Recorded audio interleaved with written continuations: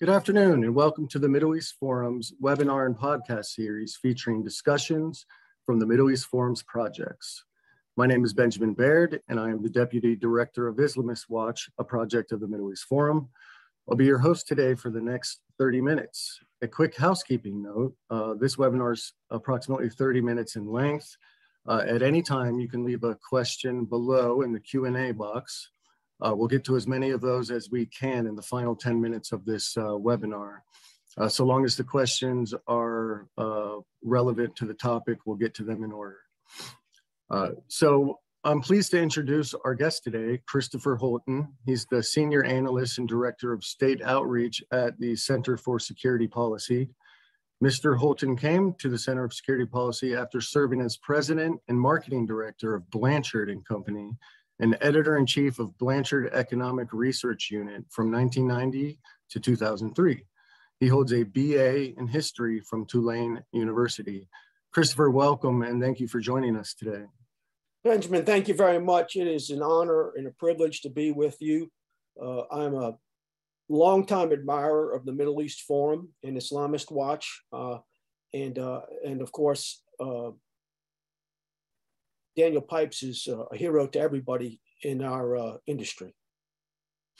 Well, the feeling is certainly mutual over here at the Middle East Forum. So first, I'll jump right in. For those unfamiliar with your work, please tell us a little bit more about Center for Security Policy and about your position there. Well, the Center for Security Policy is a national security organization founded in 1988 by my boss, Frank Gaffney, who was Assistant Secretary of Defense for International Security Policy under President Reagan. And he founded the Center for Security Policy to keep Reagan's dream of peace through American strength alive. And that is our mission through today, is peace through American strength. I handled the state outreach and education efforts for the center to liaise with law enforcement, elected and appointed officials, as well as individuals and community groups across America. Okay. So you mentioned working with law enforcement, state and local governments. So most people, including myself, when you think of counterterrorism work or counter-extremism work for that matter, you tend to think about big federal government agencies, the FBI, Department of Homeland Security, even the CIA. How are state and municipal governments, how can we use these institutions in the war on terrorism and fighting Islamism? Well, you know, the thing is this, U.S. counterinsurgency doctrine actually says that when we're fighting insurgencies overseas, our methodology is to train local security forces at the community level to battle back against insurgents. And we try to replicate that here in the United States. There have been numerous examples of jihadi cells being taken down in the United States due to the alertness of state and local law enforcement. And there also have been examples of terrorist attacks which have been handled by state and local law enforcement, such as the Orlando nightclub shooting. But a prime example would be the book, the incident that was outlined in the book Lightning Out of Lebanon, in which a Hezbollah cell was taken down because a local sheriff's deputy in North Carolina, Charlotte, North Carolina, was working a detail at a warehouse. And this was in 1998. And he saw suspicious characters going back and forth with garbage bags full of cash. And he reported that up the chain of command. It got to the BATF, which was the name of the organization at the time, and the FBI. They conducted a investigation and ended up being a Hezbollah cell. Fact of the matter is, if it hadn't been for that sheriff's deputy, they'd have never found out about it, because they wouldn't have been working that detail in the first place. And had they been there, they probably wouldn't have noticed that it was out of place like the sheriff's deputy did. So it's very important that state and local law enforcement be educated on the threat from Sharia and jihad. I see. Thank you. One of your key accomplishments at Center for Security Policy has been to introduce legislation in various states that, quote, prohibits state courts from considering foreign, international, or religious law. This type of legislation has been instrumental in keeping Sharia law out of family and civil courts. Please tell us about your work in this area, but also, is Sharia law truly being used and seen in U.S. courtrooms? How common is this? Well, the name of the legislation that you referred to, which we were involved in, is part of a movement. And I believe the Middle East Forum was also involved. In fact, I remember that you all were involved from the very beginning. It's called American Laws for American Courts. And basically what the legislation says is this, is that no court in this state, whatever the state is, shall enforce a foreign law or foreign legal doctrine if the enforcement of that foreign law or foreign legal doctrine or the application of that foreign law or foreign legal doctrine would violate any of the fundamental constitutional rights of any of the parties involved. That's what it says. That is the purpose of the legislation. So it's not directed at any particular form of law. It's not directed at religious law of any sort. It's not directed at international law of any sort. It's not directed at foreign law of any sort. It's directed at any of those that would violate the fundamental constitutional rights of any of the parties involved. So the purpose of the legislation is to protect fundamental constitutional rights. Now, the reason that Sharia is so often brought up in this case is because fundamentally, Sharia violates fundamental constitutional rights when it comes up in our court systems because of the very nature of Sharia. And yes, Sharia does come up in state court systems in particular, especially in the area of family law. And we documented that in a book that we wrote called Sharia in American Courts. We found dozens of cases in which Sharia came up in state courts. And in a few cases, the judges ruled in a toxic manner and upheld Sharia law rulings from places like Pakistan. Really despicable the way that it has happened. So you mentioned that Sharia law is fundamentally out of line with our Constitution. Can you give me some examples of that, how Sharia law is anti-constitutional? It violates equal protection, first of all, which is a fundamental constitutional right. The testimony of a woman is worth exactly half that of a man. So that pretty much, the reason it comes up in family law so often is because of that very thing. The rights of women are trampled under Sharia, whereas in our system, under our Constitution, there is equal protection and due process. So very often, both of those are trampled under Sharia. Very important to point out. On another front, you scored a major victory against a very prominent American Islamist organization, perhaps one of the most well-known Islamist organizations, one we talk about at the Middle East Forum quite often, the Council on American Islamic Relations, or CAIR. Tell us about your efforts to expose CAIR for what it truly is. Well, it started back when we've done a considerable amount of law enforcement outreach over the country, and we've worked with other partners who have done law enforcement outreach around the country.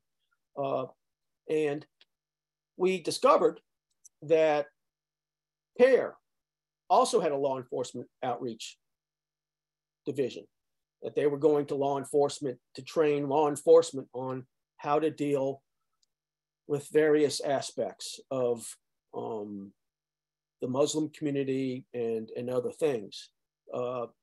In particular, it went against something that they had done. One of their chapters had published something saying, "Don't talk to the FBI." And at the same time, they're doing outreach to law enforcement and then telling people, "Don't cooperate with law enforcement." We felt like we needed to warn law enforcement about this, because if they're out there doing outreach, we need to sound the alarm on that. And basically what we did is we created a resolution for the state level in which it said, because of the numerous CAIR officers, members, and employees who have been convicted on terrorism and terrorism-related charges over the years. We list those in the resolution. There are dozens. We think that state and local law enforcement should avoid conducting outreach with that organization. First thing we did is, this was way back in 2017 that it started. First thing we did is we went around to state and local law enforcement, told them a little bit about CARE, and they all said, yeah, that's somebody we shouldn't be interacting with. So we created the resolution, and first place we passed it was in Louisiana, and then we passed it in Arkansas. We brought it up in South Carolina. It fell short in South Carolina, unfortunately.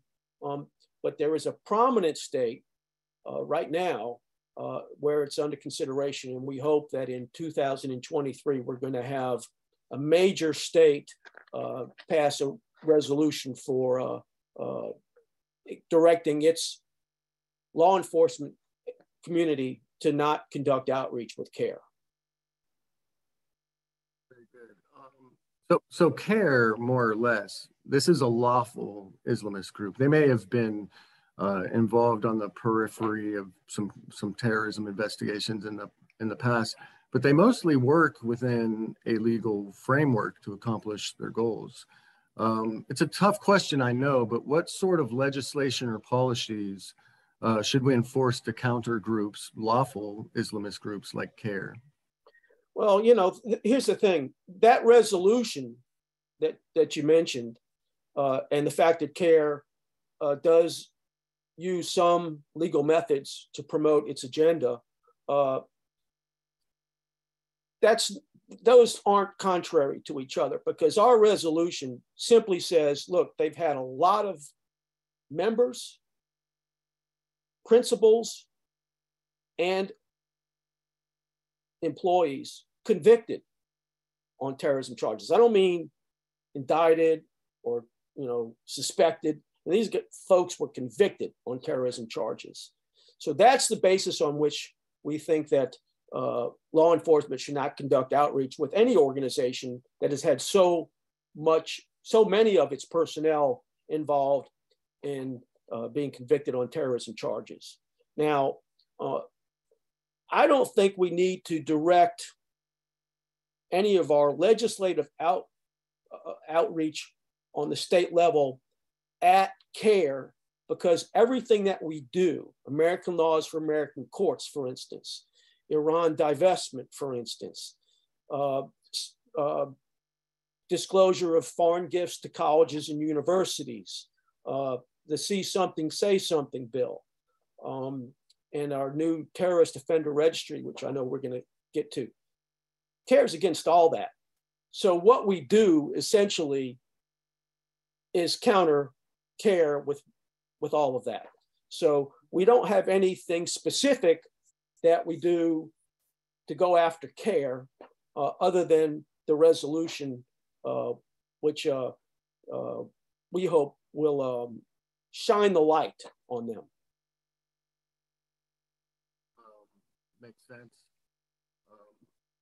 Another way that you've worked with state legislatures to disrupt international terrorism, you mentioned it just a moment ago, is the Divest from Terrorism Initiative, which seeks to convince states to stop investing their pension funds with state sponsors of terrorism.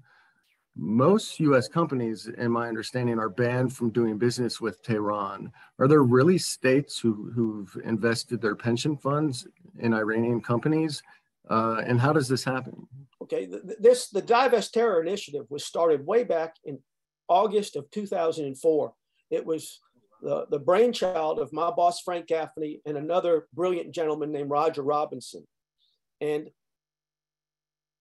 you're right, U.S. companies were forbidden and are forbidden from doing business directly with Iran. But lots of foreign companies have been doing business with Iran all along. And state pension systems invest in stocks of foreign companies. And very often they invest in stocks of foreign companies that are doing business in Iran. So a US company is forbidden from doing business in Iran, but a foreign company can do business in Iran. And state pension systems, which are taxpayer supported, shouldn't be investing in foreign companies that provide corporate life support to the Ayatollahs. And so that was the genesis of the Divest Terror movement. It was primarily directed at Iran, but not exclusively. But Iran obviously is the world's most active state sponsor of terrorism, has been since the State Department started publishing a list of state sponsors of terrorism. That effort resulted in divestment of state pension systems in about 24 states, which was instrumental eventually in getting a lot of the foreign companies to quit doing business in Iran, because it made them make a choice. Do you want access to US capital markets, or do you want to provide corporate life support for the Ayatollahs? Which will it be? And so companies like Total SA pulled out of Iran as a result of the divestment movement. And it's much bigger than just the Center for Security Policy. We had a Noah's Ark of a coalition to make this successful. And so that was as successful in terms of the number of states that divested as the South Africa divestment movement of the 1970s and 1980s, which got a lot more publicity. Now, I know the list of state sponsors of terrorism isn't very large. In fact, there's just a few states on it. But are there any other countries you think where you could aim similar policies towards them, like Syria, for instance? I'm thinking maybe the Hamas-led government in the Palestinian territories. Has anybody looked at expanding the targets of such legislation? Unfortunately, it's gone in the opposite direction. When we first started the Divest Terror movement in 2004, Cuba and North Korea were on the list in addition to Sudan and Syria and Iran. Sudan was taken off the list during the Obama years. North Korea was taken off the list, but then put back on it. Cuba was taken off the list. Today, Iran is still on the list and Syria is still on the list. But, you know, Syria doesn't exactly have a bustling business climate. So, yes, I would certainly not be opposed to divestment from the Assad regime because of its support for Hamas and Hezbollah over the years. But there just aren't that many companies doing business in Syria like there are in Iran. And that's simply because Syria doesn't have all the oil and gas that Iran does.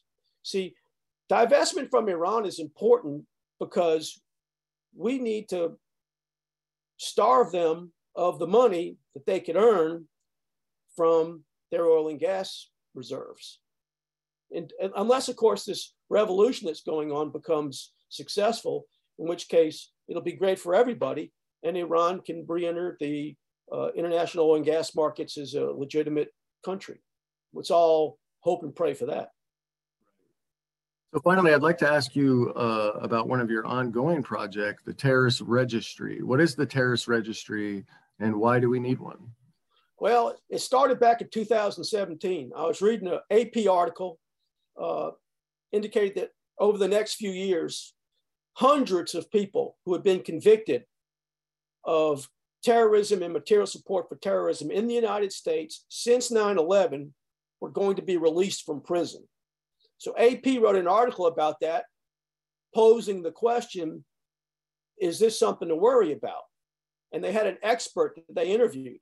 And the expert that they interviewed was a guy named Randall Todd Royer, who now goes by Ishmael Royer. And he had spent 13 years in prison. He had been an employee of CARE, and he had gone overseas and received terrorist training from Lashkar-e-Taiba in Pakistan and facilitated other folks to go receive that training. And so he was convicted on terrorism-related charges and sentenced to 13 years in prison. he got out. Now he's working for some think tank in Washington, D.C. And he was the expert, and they asked him, is this something to worry about? And I know you'll be shocked by this. I was shocked. He said, there's nothing to worry about from these people. The convicted terrorist said that there's nothing to be worried about from convicted terrorists. So anyway, I was dealing with a lot of sheriffs at the time around the country. And I went around the country, and every sheriff that I met with, I said, hey, showed them this. Look, if somebody moved into your jurisdiction who had been convicted of a terrorism offense, would you want to know it? And I have yet to come across a sheriff who said, no, I don't need to know that. They all said, oh, hell yeah, I want to know that. Absolutely, I want to know that. I want to know everything I can about them. I want to know where they are. I want to know what they've done, everything. And so we modeled it after the sex offender registry, which has been extremely successful over the years. But the sex offender registry is not the only such registry. There's arsonist registry in a lot of states. There's registries for crimes that have a high recidivism rate.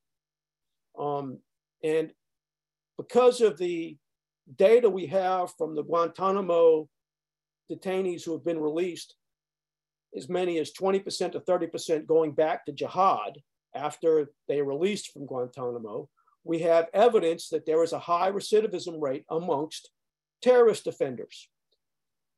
So what we did was we went to the state that did the first ever sex offender registry called the Scarlet Letter Law back in 1992. That state happened to be Louisiana. And a couple years ago, well, I guess it'll be 3 years ago soon, Louisiana passed a law to create the first terrorist offender registry in the United States. And that is in the process of being finalized. It only has a one-time cost of $30,000. It's not a terribly hard thing to do. Unfortunately, the bureaucracy in the Louisiana State Police has dragged its feet and has not done a great job of instituting the law. So we're in the process of seeing to it that it gets done. And other states have expressed an interest in a terrorist offender registry. That's how it started with the sex offender registry way back in 1992. One state passed it, and then another state passed it, and eventually you had enough states passed it to where the federal government started to cooperate with them. It doesn't start from the top down. It's a bottom-up approach. Best of luck in that regard. Okay, we're going to move on to our audience questions now during the final 10 minutes. We have a question from Jeffrey Cranes. He asks, how can we expect to counter the Islamic influence when major Jewish organizations have essentially embraced them in the name of moral equivalence and interfaith dialogue? Well, look, I'm not going to tell anybody else how to do their business, but you know, you mentioned the CARE resolution, Benjamin, and we had that in South Carolina, and it was because of opposition from Jewish groups to that resolution that it failed in South Carolina, believe it or not. So Jewish groups came out and defended CARE, who's essentially has ties to Hamas, whose charter says that they want to replace Israel with an Islamic state. So it was very disappointing to us that that has occurred. So I don't really have an answer to that question, but I will acknowledge that the issue does exist. And it exists, I want to add, from many different types of organizations, not just Jewish American. Oh, no question. I'm Catholic, and let me tell you, it's not just Jews. There's no question about it. There's problems within the Catholic community for sure, and in other Christian communities as well. Next question comes from an anonymous attendee. They ask, how can we help as individuals in the community without jeopardizing our safety and our family?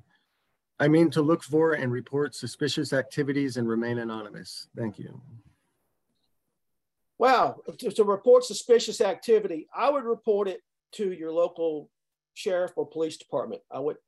That's where I would start, because my experience has been is that local police are much more accountable and responsive to reports like that than the federal authorities are. So that's where I would report those things if you see suspicious activity. And we've in a few states have passed something called the See Something, Say Something Act, which basically says if you report suspicious activity in good faith to a proper authority, even if it ends up not being suspicious activity, you're immune from civil liability. You can't be sued for it.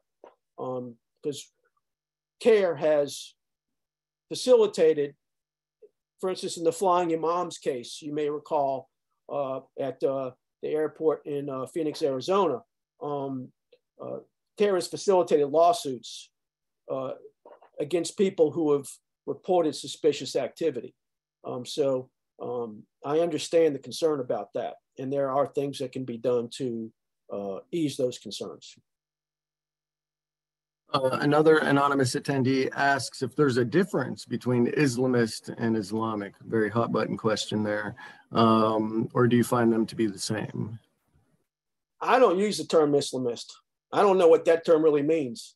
I use the terms that they use to describe themselves. And jihadis describe themselves as jihadis. So I don't really use the term Islamist. Another question, one moment here. From Monalita Mitra asks, why has the US government not designated CARE as a terrorist group and banned it? After all, most Islamic countries such as Saudi Arabia, UAE, Egypt, and so on have already done so. Yeah, that's a good question. That's some of the background that we use when we promote our resolution. There are things that are not in the resolution, but which are key to the resolution, such as the fact that CARE has been designated a terrorist group by some of our Arab Islamic allied countries. And why the US doesn't do it? Well, the US has no mechanism for designating domestic organizations. For instance, Antifa has never been designated. There is no list of domestic terrorist organizations. It doesn't exist. There are lists that the State Department publishes of foreign terrorist organizations. You have the designation FTO, Foreign Terrorist Organization, but you don't have one for domestic organizations. And Hamas is obviously on the Foreign Terrorist Organization list. And that is who CARE has been primarily affiliated with in the past. Let's see. Jeff Billingham wants to know, are non-citizen terror convicts reliably deported upon release? So is the government deporting these people when they get out? How often does that happen? That's a good question. I don't know the answer to it. The key term he used there was reliably, and I don't trust our government to do anything reliably at this point, especially when it comes to enforcing immigration law. So if I had to hazard a guess, I'd say, no, they're not doing it reliably, and who knows what's happening.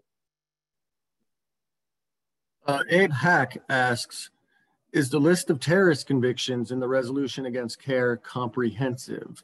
And how can we get a text of the resolution? If you will supply my email address somehow to the folks who have viewed this webinar, I can send them the resolution. Is it comprehensive?